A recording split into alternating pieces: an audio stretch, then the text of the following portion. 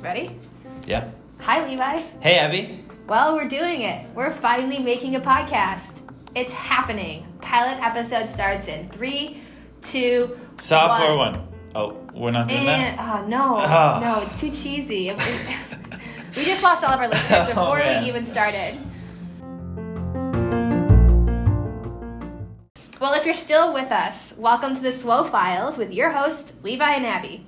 It's a podcast where, episode by episode, we get to know a fellow colleague. We're profiling a new SWOMie each and every episode.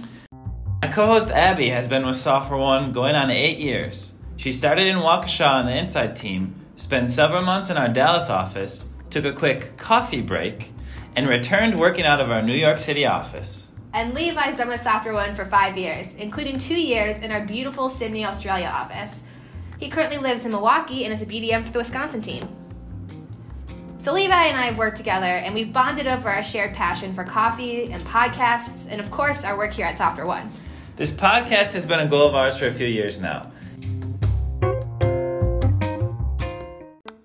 A common answer people give when asked about the best part of working at Software One is the people. And that's true for us too. So we wanted to highlight and invite others to get to know some of their colleagues via this podcast.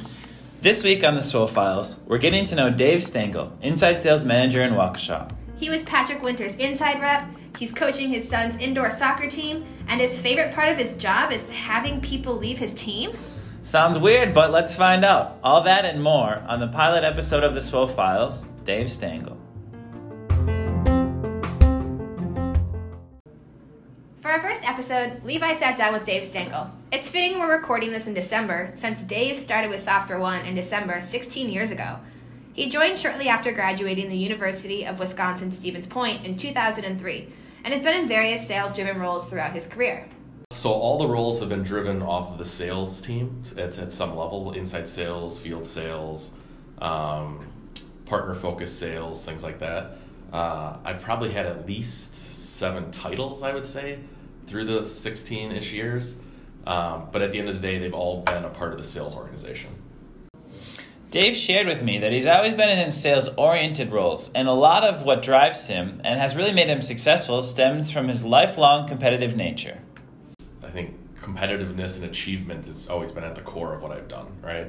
And so as a little kid, wrestling at high-level competitions throughout the country during junior high and high school, or in college playing rugby. Like, that competitiveness is what ultimately at the end of the day drives me. So I can really vouch for his competitiveness. Abby, did you know we like to play foosball, right? Yeah. Did you know my all-time record against Dave is like 2 wins and probably 200 losses? Oh no. Yeah. Well, aside from the foosball table and Dave's competitive nature, we really wanted to get at the heart of what makes him a successful manager. Yeah, and I experienced this firsthand because I had Dave as a manager for a few years. Did you ever have him as a manager? Yes, actually. I was so excited. I'd always heard really great things, and I finally got Dave as a manager at the beginning of this year, actually. But it was brief, only a few months before the teams got rearranged. Too short. Yeah, it lived up to his expectations, though, and I think a lot of those expectations came just from knowing you and watching the team you were on with Dave in 2017. He really had a reputation for helping to grow people and kind of get them where they wanted to be. Yeah, and I've got to give Dave a big shout out here. I was part of a really special team of his in 2017, and he played a major role in helping me move to Australia later that same year. Even though I was leaving his team, he never made it hard on me. He never resented me for it. In fact, he enjoyed helping me and made it really easy. And he talked about that being one of his favorite parts when listing his favorite part of the job here. We do plan on bringing a lot of people on board. And so I think one of my favorite parts is many times we're hiring people, and this is an entry-level role within the organization. And so we do have attrition, but it's positive attrition in the sense that it's people moving on to different areas of the business or different paths. And so every single year we have people on our teams that are branching out and joining the L&D team, joining other subsidiaries as leaders like yourself. We have individuals that will be joining the BI team. We have individuals going straight over to TBDM or directly to BDM, right? And so when I look back at my almost last 5 years in the leader role here, I mean, I can identify probably 10 to 15 people that have taken on different roles in the organization and have found great success doing that. I love that term, positive attrition. That's a lot of people moving on from his team. How many do you think our listeners could identify? Oh, gosh. I mean, I know at least 7, I would say, in the last 3 years. And who knows, by the time you're listening to this, I'm sure someone else has probably already left his team again. Probably. So next we wanted to share with you some of his top memories working at Software One. Levi, did you know how close he was with Patrick? No, that actually really surprised me. Here's Dave describing some of his Software One memories around Patrick. Oh man, I got so many Patrick stories. So I don't know if everyone knows this, but I was definitely on board prior to Patrick, right? And so when Patrick came on board, I was his inside counterpart. I was his ISE essentially, and so we spent a lot of one-on-one time together.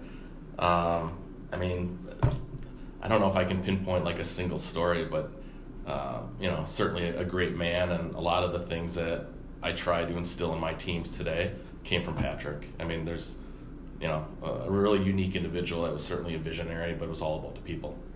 Well, and he was always so focused into that individual. Like, I always remember I used to like to talk to Patrick about like the acquisitions, right? I always thought that was interesting way back in the day where, did we like buy a company, or, he would tell me sometimes how we would go into a country, but we would just buy the people, and so I always thought that was an interesting aspect of like our development as an organization. One of the reasons we created this podcast was also to get to know our fellow coworkers outside of work better.